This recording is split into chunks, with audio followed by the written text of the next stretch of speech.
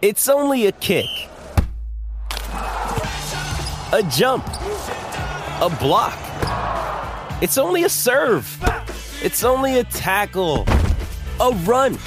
It's only for the fans. After all, it's only pressure. You got this. Adidas.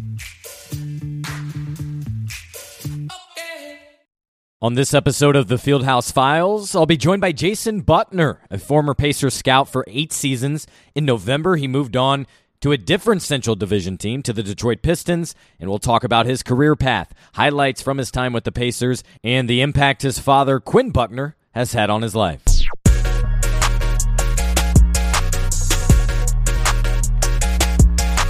And welcome into the Fieldhouse Files, the podcast where I take you behind the scenes with the Pacers, talk to individuals on and around the team, and tell you what you need to know.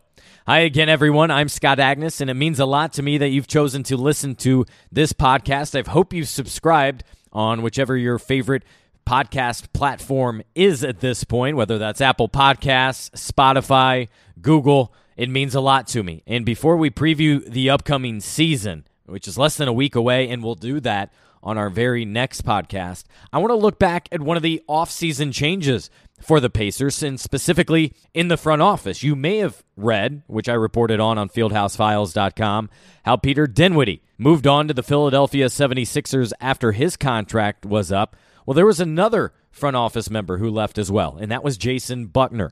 He was with the team for 8 seasons, and in July he elected to bet on himself and pursue other opportunities. And in a short time after, he received a phone call from the new Detroit Pistons front office and joined that front office in November as the director of draft scouting. That's a huge step up, a job promotion for Buckner, who previously was the manager of basketball administration, and most recently, about 3 years ago, was promoted to being a regional scout, one of 3 Pacer regional scouts, along with Brian Winters and Mike Bourne. But this is a nice opportunity for Jason, and he meant a lot to the Pacers behind the scenes. He's not a name you may be familiar with. You certainly wouldn't be familiar with his work, and that's because by design, he worked in the background, and where he did most of his work was gathering intel and background information. It was making calls about high schoolers. It was calling around colleges and learning more about potential draft picks and players they could bring in on free agent deals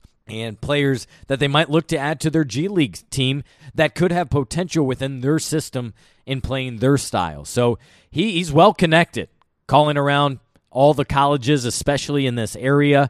He's very well connected with other teams in this league, and so I was finally glad I was able to have him on the podcast to not only talk about himself, but his career path. Maybe that could help somebody that wants to work in basketball, that wants to work in scouting. And also, there aren't a lot of front office people that look like him as an African American.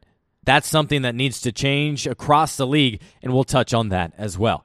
Before I get into it, just a reminder to read all of my work here free for the time being at fieldhousefiles.com. You have this, you have the podcast, and there will be a couple more things for you to get even more Pacers coverage from myself. Now here's my conversation with former Pacers scout Jason Buckner. All right, as promised, I now welcome in Jason Buckner, a familiar face, familiar name around Bankers Life Fieldhouse, but no longer as he's elected to move on, and now thankfully willing to join the podcast here as he's just, days in on his new job with the Detroit Pistons, staying within the Central Division as the director of draft scouting for the Pistons. Jason, appreciate you joining the show. Congratulations. And I guess to start, I'm just curious what things have been like in this wild time where you're not having, pre-draft workouts at facilities and you're jumping in with a whole new franchise. What have things been like in the first 10 days or so? Yeah, definitely a lot of balls in the air right now. Our executive staff is out on the road, getting to use some of their 10 workouts that they're able to see guys in person, put their hands on guys, interview guys, grab some meals. And then, I'm back at the home fort kind of working on our schedule really for next season. So we're kind of working in 2 parallel planes at the same time right now, closing out this year and preparing for this draft, as well as getting ready for next season. Now, you generally oversee kind of all scouting, and so much goes into it, such as obviously evaluation, but gathering intel and looking at guys' background and talking to anyone you can around them. One of the kind of jokes about this draft has just been how maybe it's the most compared draft just in terms of intel, because that's all scouts like yourself have been able to do for months on end. Do you feel that way? I was just talking with one of my coworkers about that very fact that, this draft is getting to the point of being overanalyzed, as, there's really been not much else for the staff to do.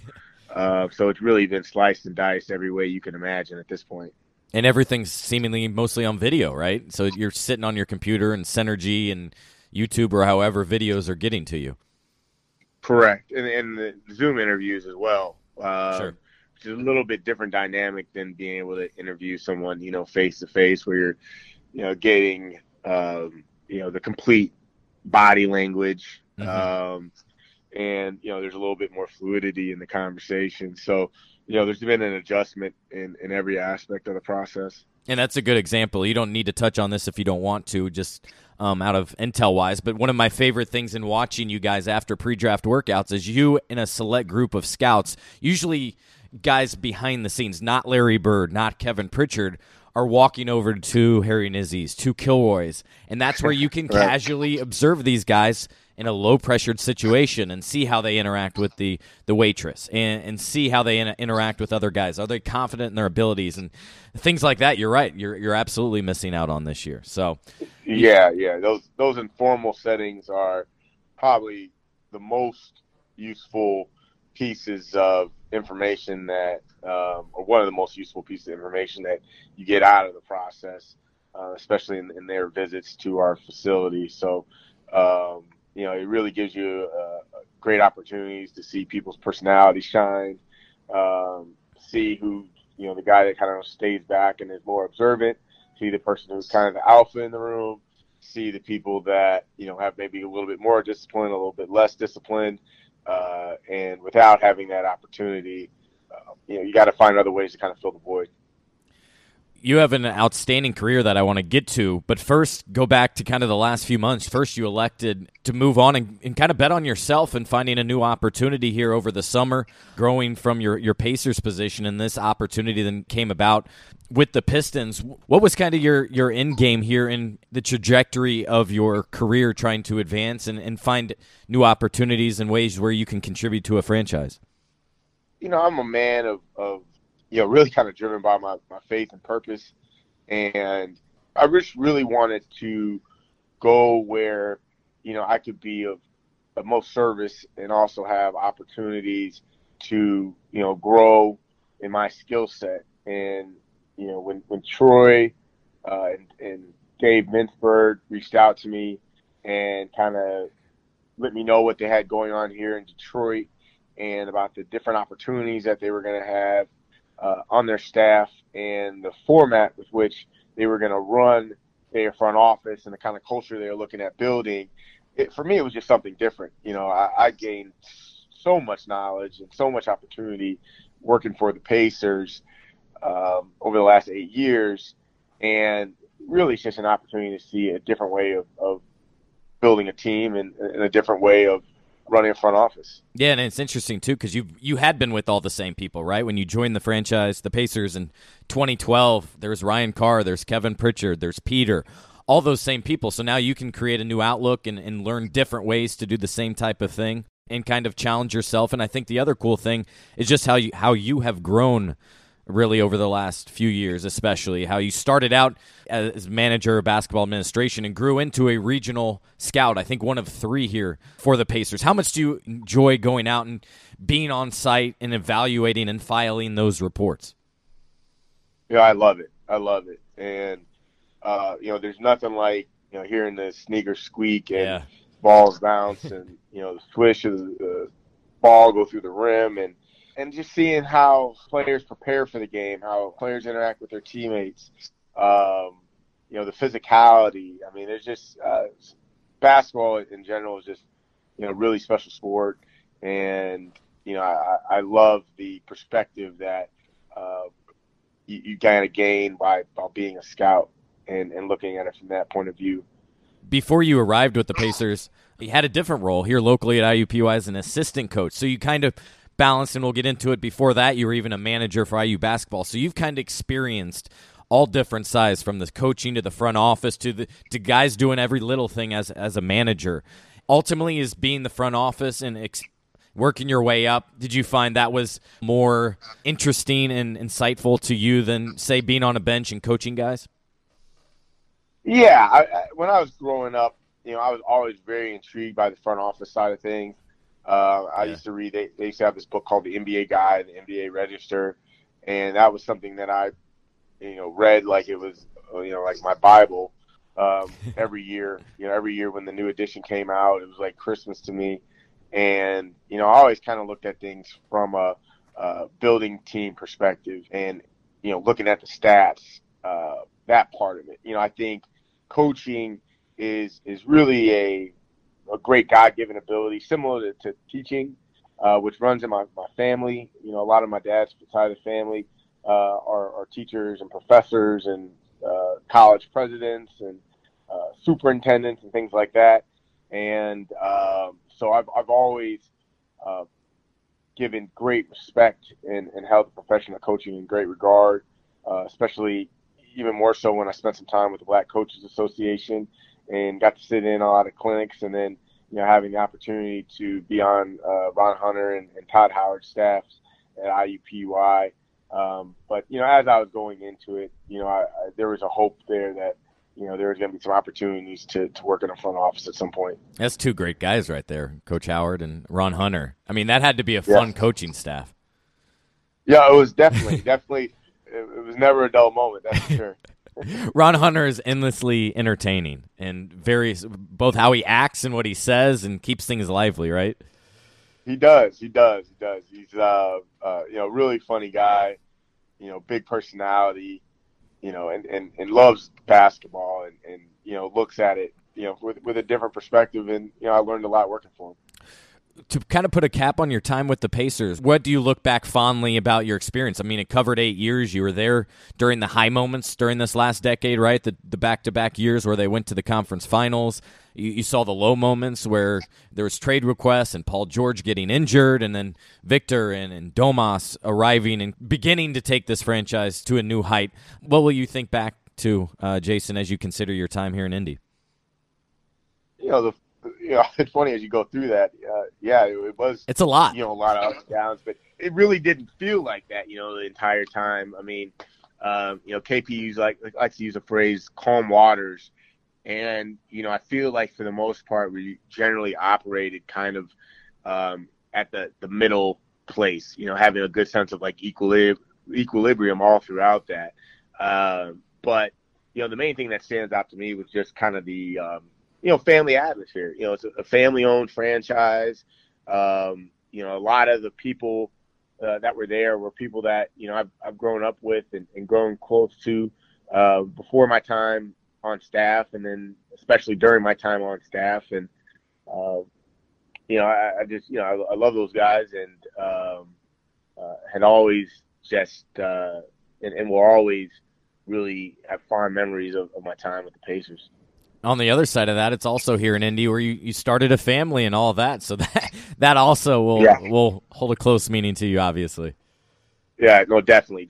And the good thing is, and in my role with the Pistons, I'm going to be able to still be based in Indianapolis, where, we've really put in some pretty good roots over there in the Fountain Square area, and, love the community and feel very fortunate that, while we have a 1-month-old son and, almost 3-year-old daughter, and my wife and I are relatively newly married, we're excited by the fact that we still get to live in Indianapolis. Yeah, you got a lot of newness, but that's sweet that you are able to stay here. But I think it's probably made easier now over these last 8 months or so, where everybody proved that they can work remotely. And for you just need to be probably in front of technology and then traveling and calling people and such. And so that makes total sense why you can do that almost anywhere. Yeah, I mean, and that Indianapolis especially is a great place to be based out of to scout. and the fact that you can get to so many different schools and conferences within 4.5 hour drive. You can touch down in SEC country, going down to Nashville, Knoxville. You can get to the Big East, the Big Ten, ACC. So it's really just a great place to be based out of as a guy that's primarily going to be spending his time watching college games. Being labeled a scout is kind of a generic term, but there's so much that goes into it. What does Jason in 2020 know about scouting, and what is most valuable, whether it's evaluation or intel that you didn't know 8 years ago that you would have had no idea about? I think it really just goes to the process. I try to work backwards. As we kind of came to the conclusion each season, and we were kind of going through, exit interviews and just kind of hearing the things that, maybe we were frustrated about with a player, or, a particular reason a player wasn't reaching his full potential. I always kind of kept a list of that. And, I kind of worked backwards in that, or trying to predict, or ask what questions can lead to that result. How can we predict that this guy is not going to be maybe the hardest worker, or this guy is going to be a nuisance in the locker room, or, those different kind of things that usually make the relationship go south, in the end. And then what are the questions that can help us pull out some of the positive things? So the guys that we really love in the locker room and we love on our team, you're trying to jot down those characteristics and then work backwards to say, all right, what questions can we ask during the process that'll help, push out, hey, this is a guy that is the leader we want in the locker room, is the positive influence on the road, is the coach on the floor, those kind of things. The guys that have great passion for the game, great love for the game, and some grit. How do you ask a staff member, how do you ask an AAU coach to try to predict, those kind of behaviors in the future? The thing I'm amazed with, and you see it probably more than anyone being right in front of it and draft scouting, is those individuals all like 18 and under, and they can be social media phenomenons. I mean, no better example is Pelicans' Zion Williams, right? Everybody knew who he was. He had millions of Instagram followers. How have you seen players having to navigate and deal with that and manage that? Some take a lesser profile, some totally embrace it, but that's something I'm sure you're all over in your studies and character evaluations, which is obviously a big part of what you do. Yeah, I mean, it goes, you can't judge a book by its cover. I think how social media is affecting each player is each player has its unique relationship, I guess, with social media. Mm-hmm. Some of them aren't even responsible for their social media, and they have family members or PR firms and things like that doing it for them. So you may see, hey, this guy posts all the time. He's putting stuff up 3 times a day, and then you come to find out he's not even the one doing it, and he's not even into social media. So you really have to kind of dig down and try to get an understanding of what that player's relationship is with social media, and how does social media, I think more importantly, affect that player. Do they really That's true, yeah. Are they reading reading it? Negative comments? I mean, I think there's been a lot of stories here, and I think you've done some of that work as well, interviewing players that have struggled with the negativity that's out there on social media, particularly on Twitter. And some players read that stuff and are greatly affected, and some players read that stuff and it's not even a blip on their radar, and other players do a great job of just avoiding it altogether. Yeah, that was one story I highlighted last year where Miles Turner just turned it off for a little bit. TJ McConnell admitted he doesn't really do it. His wife runs it just strictly for some ad revenue, or some partnerships, I should say. Malcolm Brogdon, kind of the same way. He stayed off of it until he realized it was a good way to spread the word about his Brogdon Family Foundation. So everybody has their different uses, but you're absolutely right. You just can't allow for it to impact you. One last thing in terms of the Pacers, I think that you guys have to continue to do a good job in is finding a way to find good players where you are, because let's face it, Pacers haven't drafted inside the top 10 in forever. I think it's 1989 is the stat I always go back to. So it's finding that value and maximizing it, right? When you're constantly drafting essentially 15 to 25. And to me, that's a gray area where there's no obvious answer every year. Right. Yeah. I mean, I think just in general, the approach, not just in the draft, but in free agency and in trades and the attitude of the team is trying to do more with less. Yeah. And trying to get guys that will, outkick their coverage, so to say. And so, that definitely bears fruit in the draft, just as a product of our success as a franchise. And I think, Larry and Donnie and KP have done a great job, leading us and, kind of training us on, what are the characteristics to look for guys that normally overproduce their predictions. Who have been some of your mentors throughout all this process? You have obviously a great background working at IUPUI, and now with the Pacers. Who stands out to you? Who's the guy you call if you ever have questions? Yeah, I mean, I've different, mentors for different things. There's guys that, I'll go to for, personal advice and family advice. There's Sure. guys that, I go to for, basketball advice. There's guys I go to for, career navigating advice. One of my earliest and probably, longest mentors outside of my father would be a guy named Kevin Clark, who was AD at Temple and is now a chief of staff at Temple University, and who I interned for after Coach Knight left IU. And, he's a guy that, I've leaned on heavily that's, outside the basketball world. That was one of the, first people to really kind of show me what, mentorship is and, the importance of giving back and helping, create a pipeline of talent. Did I hear correctly that it was ultimately Larry who gave you a call after you were with IUPUI, and then that's ultimately how you got in with the Pacers and got rolling? Yes. Larry and Peter Dinwiddie actually had, a lot to do with that, as far as was plucking me from the Summit League and, finding an opportunity at the Pacers for me to kind of help them where they felt like, they could use a boost and kind of play to my strengths, and also giving me an opportunity to learn something completely different. And this was after you had kind of bounced around trying to figure out, it seemed like, what you wanted to do with Philip Morris and then the Black Coaches Association, Impact, which is one of the kind of premier training grounds for so many players, and then IUPUI, and then settled in nicely. I do want to ask just about your dad. Everybody knows the Hall of Fame guy, the TV analyst guy, but how has Quinn Buckner impacted your career in basketball?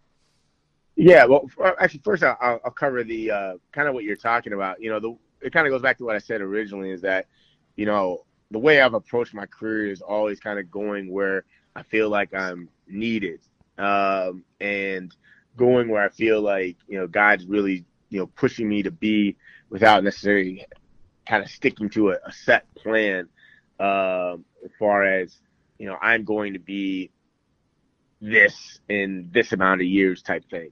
Sure. And so it's funny, you just never really know how your previous experiences will benefit you in the future.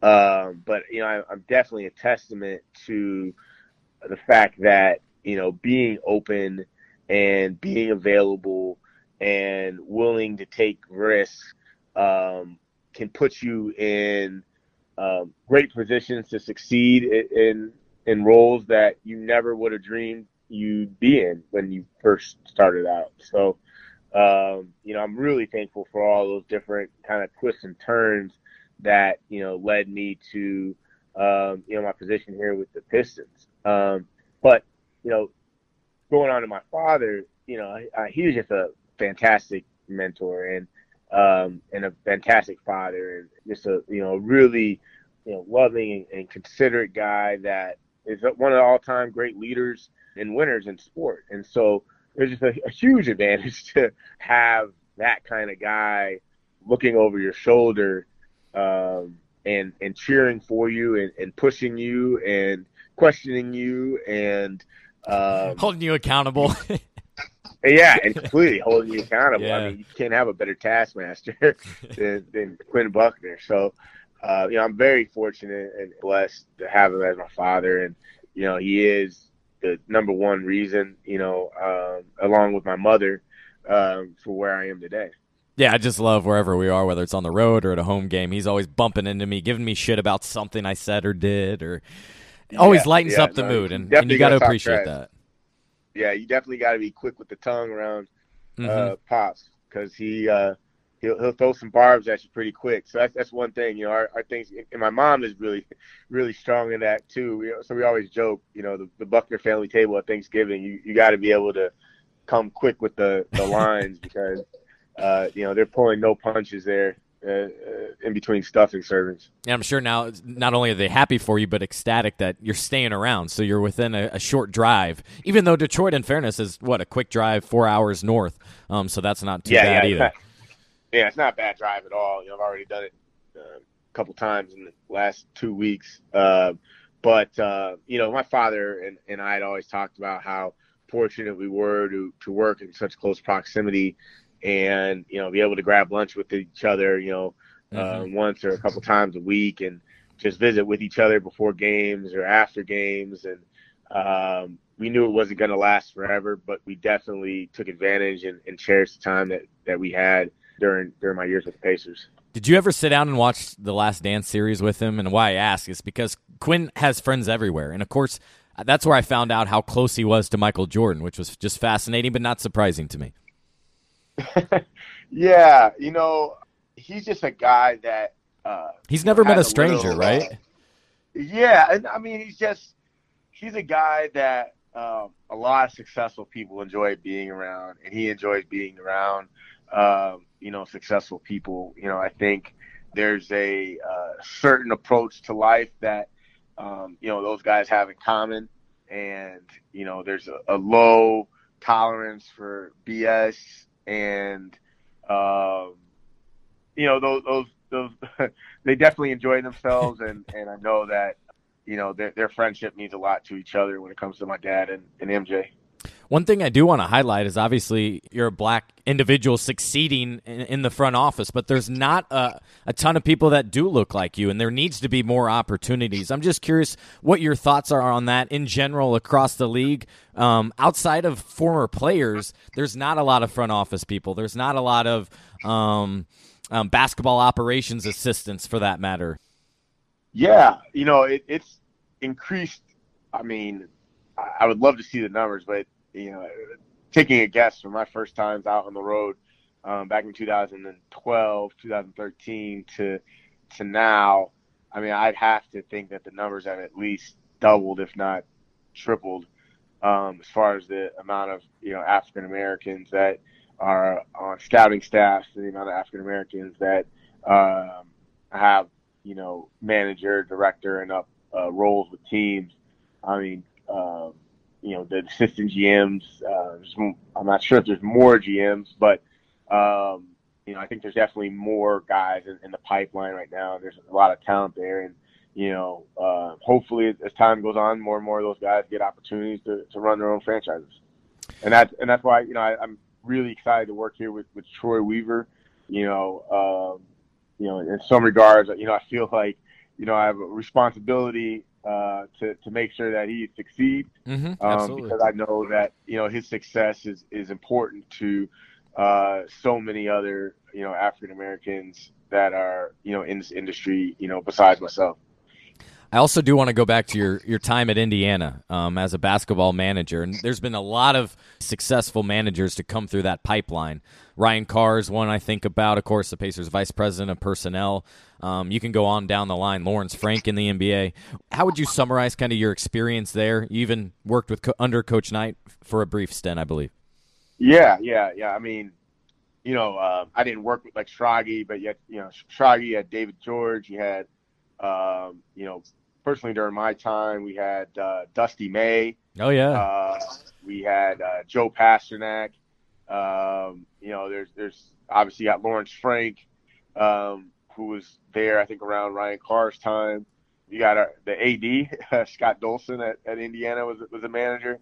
So there's a huge tradition that other programs such as Duke and Michigan State have replicated since then, and it was a really special time and a really special group, and Just the discipline and the kind of friendly competitiveness and the accountability are things that really lead to success in whatever you do. And there's a lot of guys that have had success in other fields, but it's, I think there's probably as many former managers that are out there working in college basketball and, pro basketball, probably more in pro basketball than there are, former players and former assistant coaches of Coach Knight. So it just goes to say how strong that manager program was. Yeah, long line of tradition. I think you summarized it well. The accountability aspect and discipline is things you immediately think about, I think. I want to end on this note. I'm sure you get asked about it a lot. Probably your email's clogged about it, but I think it'd be a good time with your experience, your diverse background, and all of your experience. It would be helpful to others. What advice do you share with people that want to strive to work for a front office? What would you offer them, or in basketball in general? Well, I think similar to just sports in general. I mean, you have to be willing to chase opportunity and be available and realize that you're not going to make a lot of money up front to do that. Being very coachable and, we're kind of leading with just a servant mindset, I think are the key things to having success in the basketball industry. That's awesome, Jason. I appreciate you joining on. I wanted to share about your story, about your successes, and now, unfortunately for us, but you're moving on to the Pistons, and we wish you well and appreciate all you did for the Pacers. No, thanks, Scott. Appreciate you having me on.